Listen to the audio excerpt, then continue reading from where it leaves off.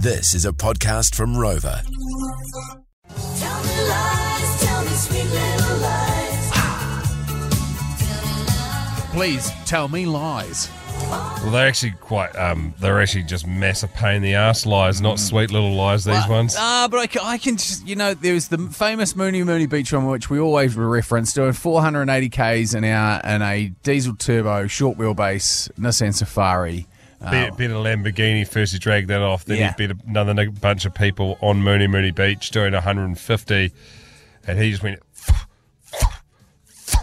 straight past them like they were standing still while he was walking as four-wheel drives do on the back legs, Just the back running. wheels. Yeah, but he kept it tapped and he got it 480 down Mooney. So these are some of the texts That's fun. that have come in. And feel free to add to this because these are great. The sweet little lies, the absolute pork chop tales you've heard.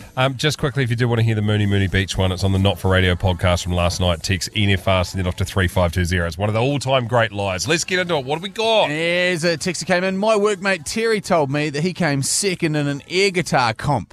The only reason he came second is because he dropped the guitar mid-performance. Oh, my God. They mark me down, the dogs.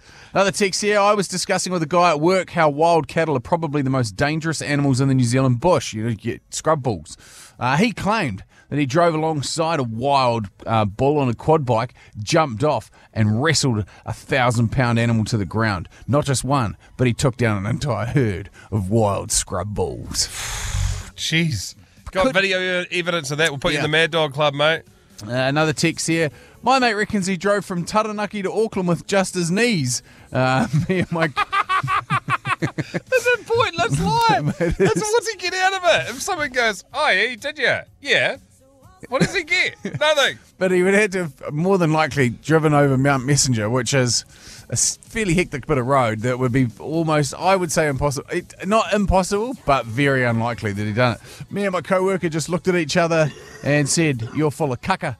Another text here. My ex was in a bar and a girl was hitting on him, and she asked him what he did for a job, and he told her that he changed the light bulbs in the cat's eyes in the medium strip. Blew her mind. The fella I used to work with told me multiple times that a Prince of Dubai was sailing past New Zealand on his yacht and it sunk. His Arabian horses swam to shore and he caught one, which he then trained. It's his best ever horse, he told me. Oh, my gosh. I'm shaking my head. I know this is radio, but I'm shaking my head. Yeah, Scott, I worked with a guy who swore that his uncle was one of the founders or co-founders of Microsoft and that he would be inheriting millions when his uncle died. Well, everyone knows that Bill Gates isn't giving his kids any, is he? Nah. So even if he was... Hope you're not related to him.